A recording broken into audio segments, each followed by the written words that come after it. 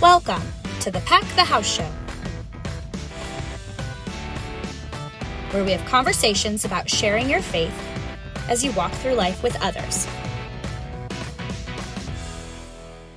Welcome back, everyone, to Pack the House. As you know, this is our podcast that we record each week, helping you think sermon that we heard on Sunday in our conversations throughout the week. This week, we have a special guest, a first-time guest with us on Pack the House. Pastor Scott is here with us.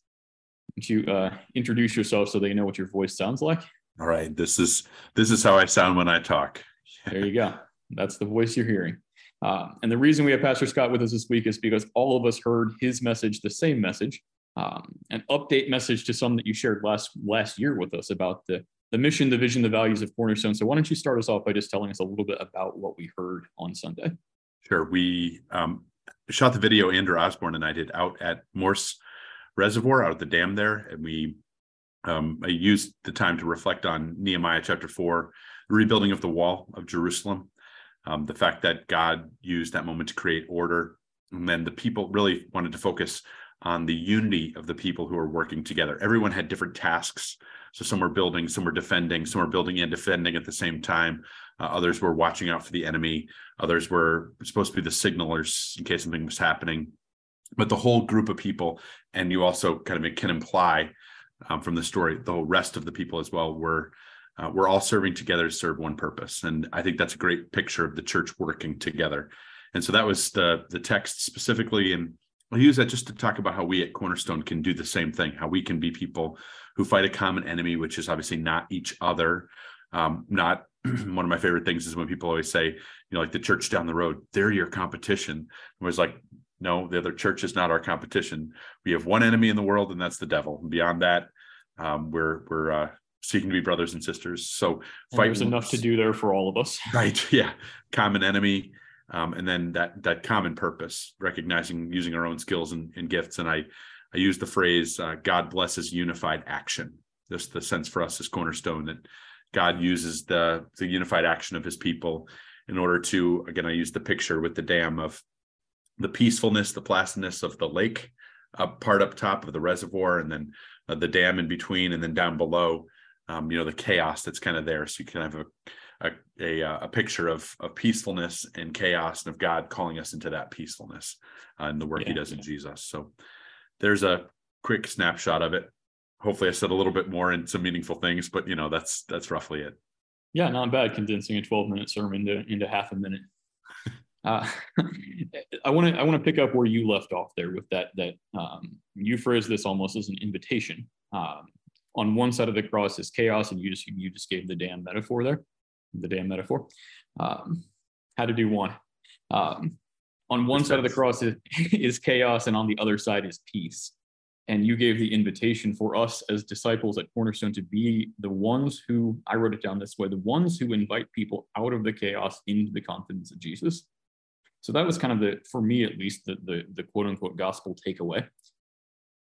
Thinking about that idea, how would you kind of conceptualize that or convey that to maybe someone who doesn't have a relationship with Jesus yet? How would you make that attractive to someone who doesn't have a relationship with Jesus yet? Well, I think obviously the first thing I'd say is subtly.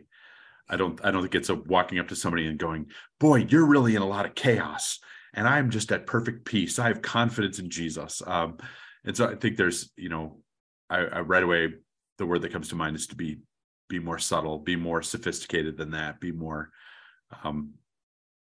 frankly, appropriate than that.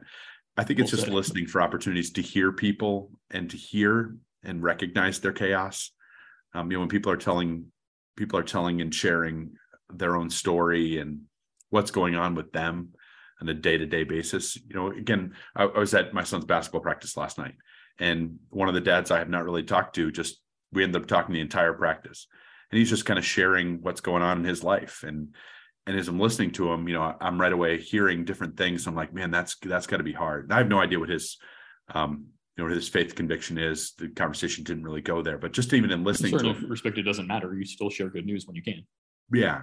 And so you asked, how to invite people kind of out of chaos into confidence. It's really, first just recognizing chaos in people's lives and hearing it, and just hearing, oh, okay, I understand how that's a challenge, and thinking through how does Jesus speak into that situation. So like one of the ones, again, and this is just kind of chaos that people of a certain age can understand. He has kids spread out all throughout the country. He's got a kid in school in LA. He's got a daughter in school, son in school in LA, daughter in school in New York. Like his family is spread out across the country, literally spread out across the country. And I can relate to that. Like there's just a certain chaos that comes from that, knowing in order to talk to your son, you've got to manipulate time zones. There's just all that kind of stuff. And there's just chaos that comes from it. Okay, well, what does Jesus say to that? What's the gospel look like in that situation? They have a loving family, is obvious in his conversation. Even just pointing out stuff like that, the gift of having a loving family, pointing out ways that God, kind of blesses us with family. Just so again, and I'm not answering your question, maybe not quite as directly as you'd like, but I guess I would say, you know me well, but I think it's a solid answer. It's looking for the opportunities that are there. And so let's assume we've had more of a conversation, he and I, and we've had more opportunity to share, and we've had more of a relationship built up.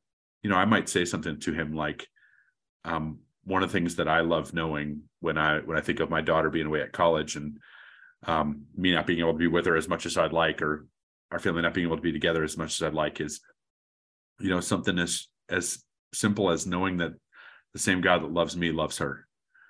Knowing that the promise, again, just something we know to be true, the promise that was made to her at baptism that God would never leave her. Now's when I need to have confidence in that, like God's with her. Yep. And whatever happens, God's with her. God loves her. So I would say like that. But again, that steps down the road. This is the first conversation. That's just kind of what stuck in my mind. I think also being, if I could say one more thing, being a person of peace. And that's, I know that there's a lot of things that work in that. There's personality, there's all kinds of stuff. But when you see the chaos of the world, God invites us to be people of peace and to be someone that others can come to because they know that you're not going to freak out. You're not going to like stir up more chaos. There's just a confidence about you, quiet confidence, maybe. Yeah. And I think what you just shared with us, if I could unpack it a little bit, is, yeah, you are invited to be the person of peace for that other dad. And you have that peace you just shared with us.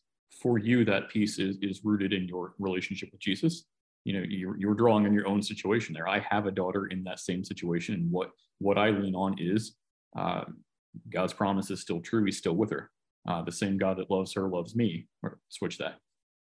So what we're seeing there, and whether you say those things to him out loud, yeah, you're being that person of peace, and that peace is an outgrowth or an overflow of your relationship with Jesus. I think that's really key. The other thing that was really interesting that I just want to call out, I love the example you gave, is the other dad at the basketball practice. His chaos, or the chaos in his life, is, well, my family is spread apart. And so sometimes when we hear this in the context of a sermon, right, one side is chaos, the other side is confidence, and we want to invite somebody to the other side of the cross. It's easy, I think, sometimes to assume that means a spiritual deficiency. I like the way you took this, that chaos doesn't automatically have to mean in their spiritual life. Right. It's certainly, the everyday aspects of their life, which, by the way, have a spiritual component. Jesus speaks in that, but it's not automatically sort of law gospel, to use our Lutheran language. So thanks for helping us have eyes there to see that. And as you were talking about, again, not all chaos is sin. Yeah. Like this is actually, he loves his family. And it was obvious from his conversation with me, the reason his son was confident in going to LA is because he knows his family loves him. Like he knows, like, he's rooted enough in his identity. He's been given that confidence to take those steps and to be away from home, so it's not even a bad thing. It still creates chaos, and again, I think it's not always a bad thing. And yet, even still, there's an opportunity for good news of Jesus. Absolutely. There's something good for him. Absolutely. Good point. Anything else on that? Well, tons, but we can call that good for now. Okay, well, all right. So I want to, we kind of dove right into a specific point of the sermon, which is fine. I think it was a good conversation. I want to take maybe a higher level view now. So back out a little bit to talk about the idea generally of Cornerstone's mission, vision, values, and specifically want to ask the question, the sermon that we heard that was kind of an update sermon on these, again, mission, vision, values. How can those ideas that are contained there, those ideas that are parts of those documents, how can they support us as we have conversations with friends, neighbors, coworkers, whoever it might be? I think, in answering that, I'll repeat, first of all, I'll start with mission. How can that help us? One of the ways is just knowing that we're in a consistent, we're on a consistent mission. We're together in this, and the sense of the wording that's been chosen, the wording that's been used with our mission statement, established in Christ, Cornerstone Lutheran Church is reaching beyond itself, is building God's kingdom by reaching beyond itself to bring people into a caring community. And I think even just recognizing the pieces of that. So reaching beyond ourselves, recognizing that for people who are in that situation where they're recognizing they're having a spiritual conversation, and maybe they've not recognized that before. So maybe this is the first time they've realized it. Wow, this feels a little uncomfortable for me. Okay, that I'm reaching beyond myself. I'm not just relying on my own ability, my own skill, my own relationship. I'm actually believing that God's in this moment. So in other words, it would naturally be a little bit uncomfortable. Yeah. Anytime you step beyond yourself, it's going to be. Right. Yeah. And it's also, again, because there's kind of a double meaning with that. It's also, you're literally reaching beyond yourself. All of a sudden, it's not about you. It's about somebody else. And then the second part, or the third part really of the statement, to bring people into a caring community, it's trusting the community that you have. So how can it help you? It's trusting that that you want this other person to be enveloped in the same type of community that you've experienced at Cornerstone. And so recognizing that right away, I think empowers. I think one of the most wonderful things is when people say, I love my church and I want other people to love it too. I want other people to know it. Yeah. That's a great, I would say, great gift, but it's also a great confidence booster to just say, this is what I know. And I don't know everything else. I can't, but I do know that if I can get you in contact with my friends, and I can, and by that I mean my church friends, my church family, my church community, if I can get you in contact with some of my other friends, that it might have a positive impact on your life. Because it's had a positive impact on my life. Right, exactly. So that's one. Another, we chose some of these deliberate areas of influence because we wanted to make sure that we were intentional in the things we did. And so one of the ones that's really important to me is talking about making sure that Cornerstone is known in our community. And this to me is a big thing. When we're known, when there are people who just have a sense of, I know that Cornerstone exists, then when I talk to you about my church, it's not that I first have to overcome the obstacle of not knowing. So for example, if I say to you, you say, hey, I'm looking for groceries, I need some food. And I say, let's go to Kroger. You're not like, what's Kroger? I have no idea what that is. What am I going to get there? Right? Oh, I don't, boy, I'm really uncomfortable going there. No, you know what Kroger is. Even if you don't shop there, you know what Kroger is. But if you think of some kind of obscure little farm market that you have to sell the person on that idea first. You have to let them know that there's benefit in it. And so a part of this for Cornerstone, doing things in the community that allow people to know we exist, so that when other disciples go and say, hey, I'd love for you to hear this, or I'd love for you to experience this, or I'd love for you to participate in this, or I'd like for you to talk to this person, or sharing even just something that they experienced during worship, and they say Cornerstone, it's that, oh yeah, I know what Kroger is. So it's that first obstacle, overcoming that first obstacle for people. And I guess if I was going to say one last thing, it would be the recognition that other people are in this with you. So if we believe that we're doing these things together, then I know, like, I'm going to go back to the example of building the wall. If you just have one group of people working on one breach in the wall, but the rest of the wall is knocked down, what's the point?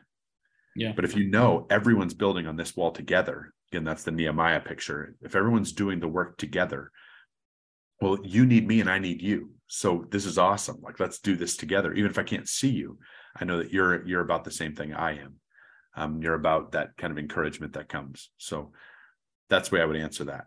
Yeah. There's a thing you've said to me many times, that I'm paraphrasing a little bit, but the idea that we want our disciples to know, I'll paraphrase it as Cornerstone stands behind you. Yep. That's the thing that really resonated with me. And that's what I hear coming through in this answer as well, that Cornerstone stands behind you, not only because ideally your neighbor kind of has an idea what it is. We're known in the community. So the sell, quote, to use that word, is easier.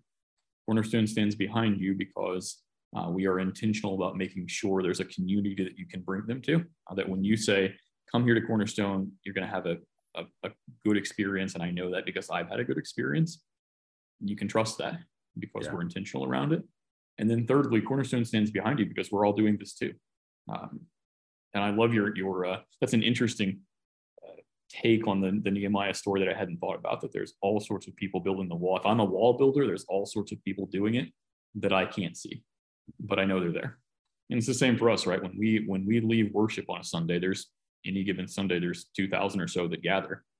When we leave, I don't see most of them throughout the week, but we all know when we're being encouraged, go out and have conversations with your friends, with your neighbors, step beyond yourself and do that uncomfortable thing.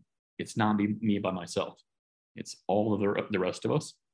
And then I start to think, what will our communities look like as 2,000 of us not only gather on Sundays, but go out into our communities to share this good news of Jesus? And we won't see it, but the wall rises, right? I don't see the building, but the wall rises. Yeah. And that's what it's going to look like, I think. And that's a fantastic picture to me. I had another question and I lost it, so give me a moment. Along these same lines, well, I'm going to ask about the sermon specifically first, and then we'll ask a different question. This is a question that I get all the time. Because I write the sermons and I give the sermons, and so lots of people ask me, what was the sermon about this week?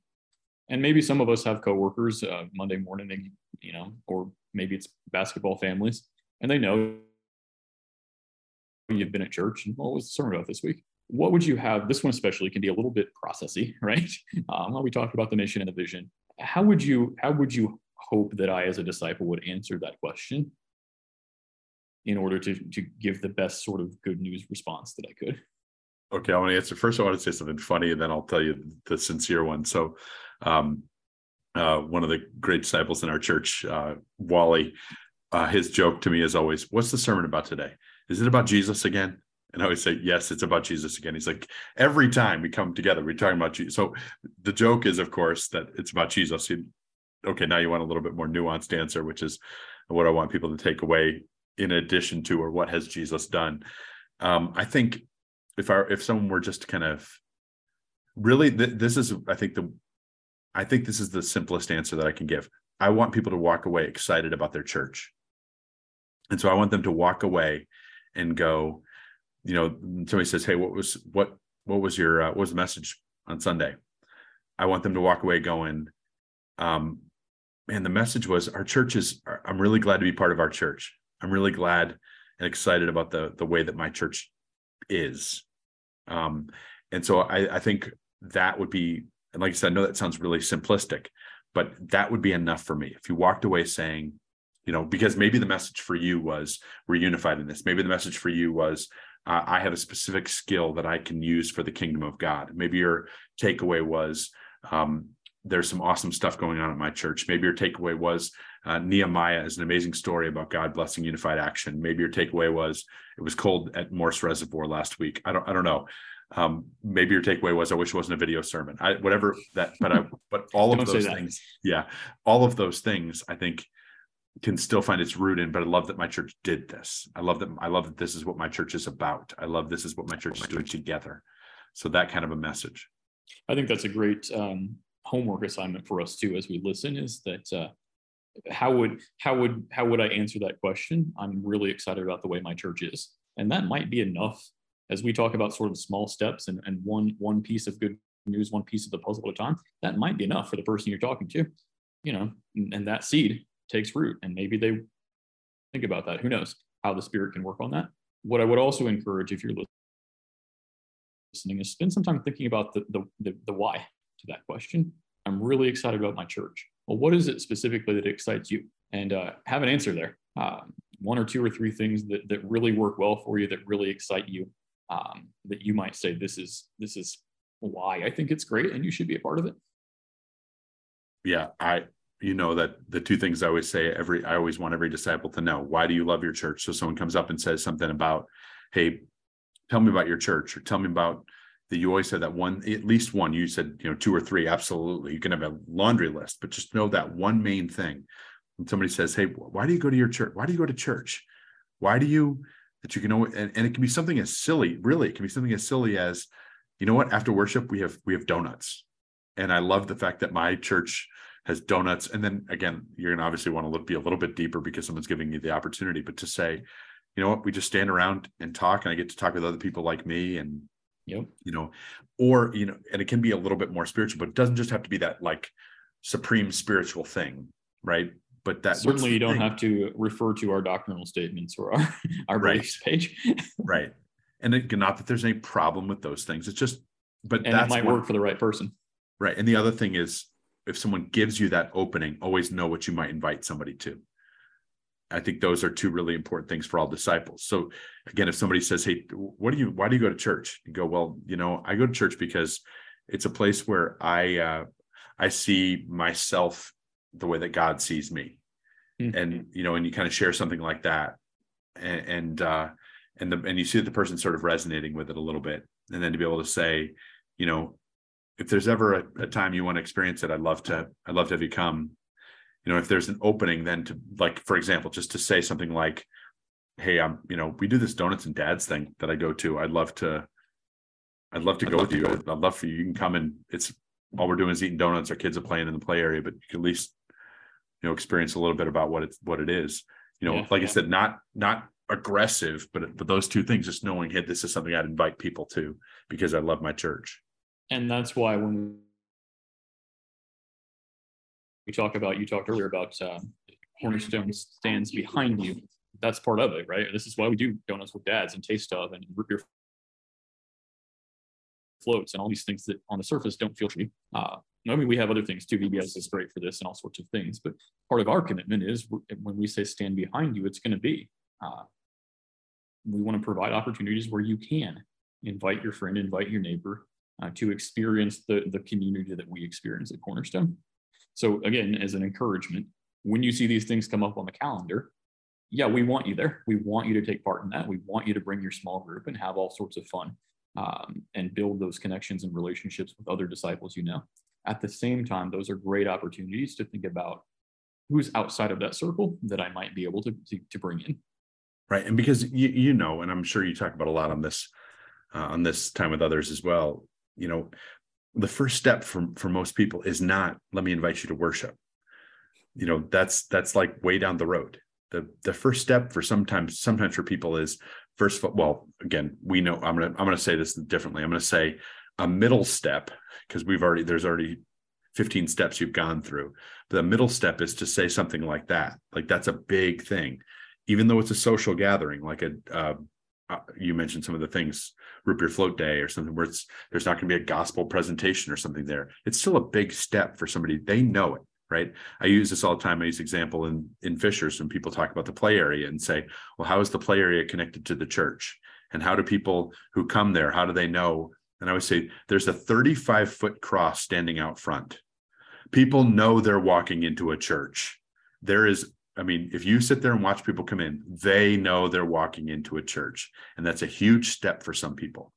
And so if you're going to invite someone to take that step, recognizing that these are easier steps to take is a big thing. Again, play area and Indy, very similar.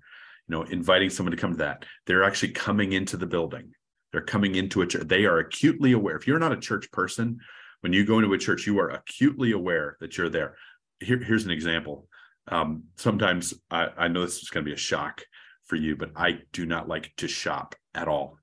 0%.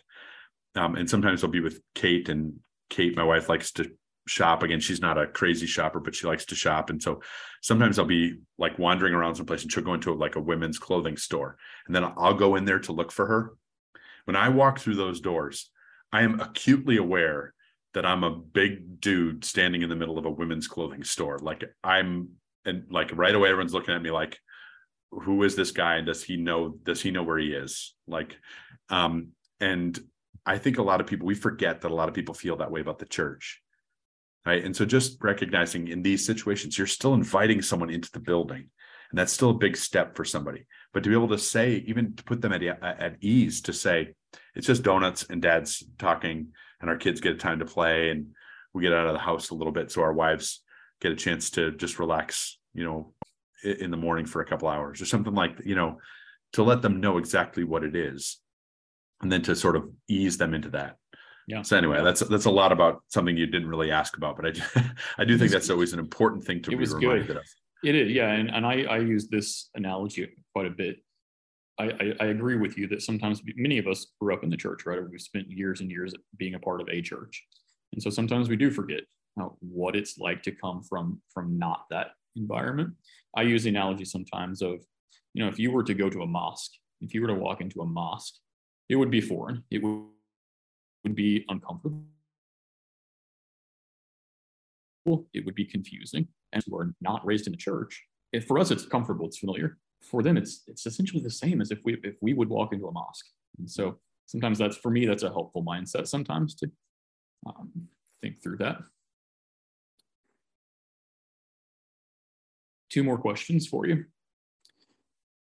We'll give a hypothetical conversation, and I want your response.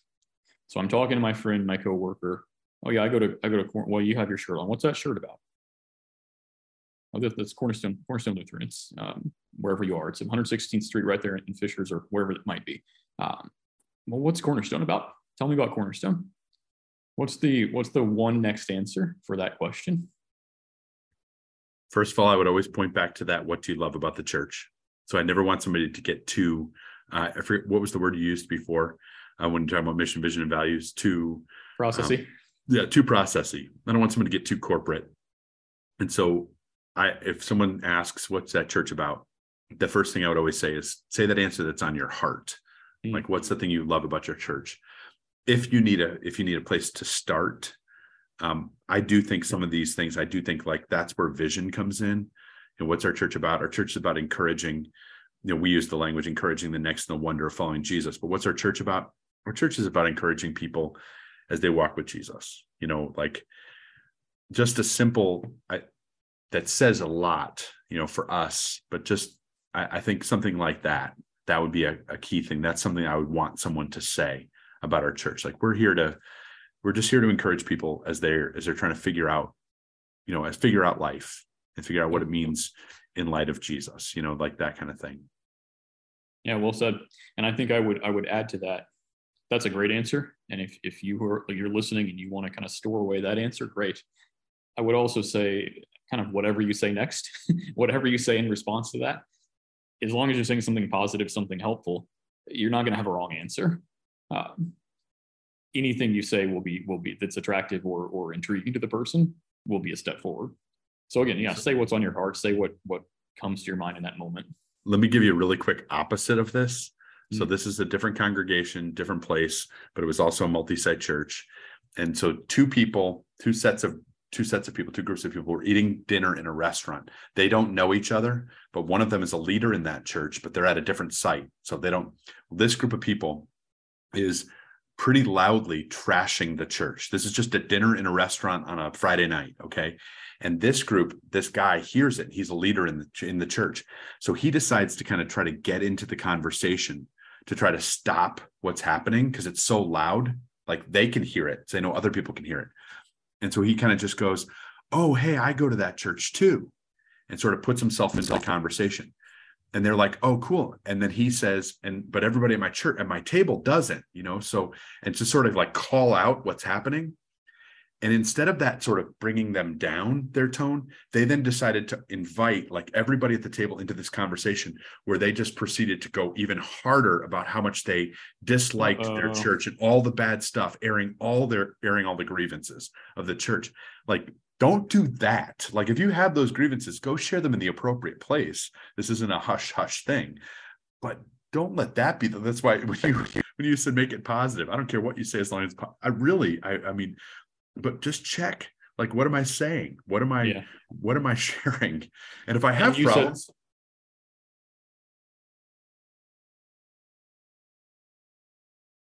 This, right? Nehemiah and his people were plenty positive to point to. So yeah, if you have grievances, let's talk that through, but find something positive to say. You don't have to look too hard.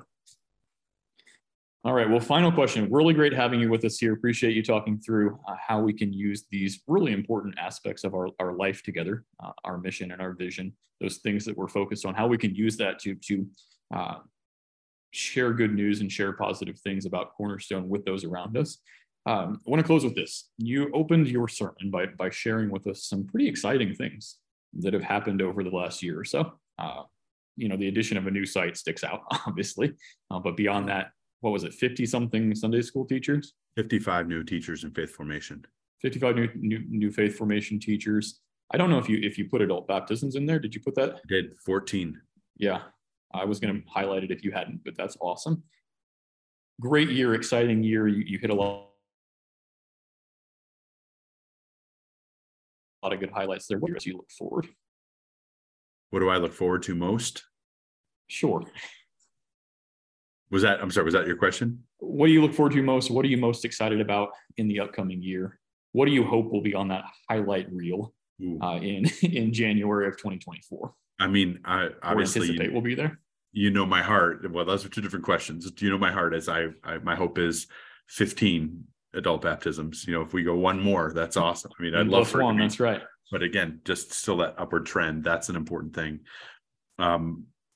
Again, for me, I think this year, internally, it's volunteering. It's people kind of exploring, hey, who's God made me to be, and how can I be a benefit to others with this gift? And so just somebody who tries for the first, so like I'd love to be able to say we had 100 disciples who tried something new this year, who got involved in a different thing, who came and volunteered at the indie play area, who served root beer. I'll plus one that. Yeah, those things, just those kinds of things. That's a big one.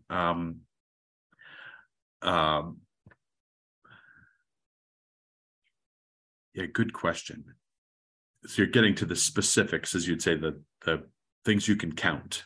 And I don't want to just be, when you ask that, I don't want to just be trite and just to say something like, well, that everyone would share the gospel with at least one. But I do like, so use a more reasonable number. Say something like 50 people who identify a spiritual conversation and actually identify it and realize like, hey, God put me in this position to have this conversation today. And again, it doesn't need to end with here is what or why shouldn't I be baptized? But just that sense of like, of a recognition that God's placing people in our paths all the time. That would be a big one. And again, I put 50 as a number. Let's say 50 people come forward and tell you or tell me or tell, other staff people, hey, I had this conversation. I don't think it went well, or I had this conversation. Yeah, it doesn't have to be a successful conversation. Yeah. Just try it. I think that would be an awesome thing. So yes, growth in numbers, that we would continue to be able to fund the mission, that our capital campaign would be effective. But those are, legitimate things. Adult baptisms, people using their gifts, people trying out spiritual conversations. Those are some really key things.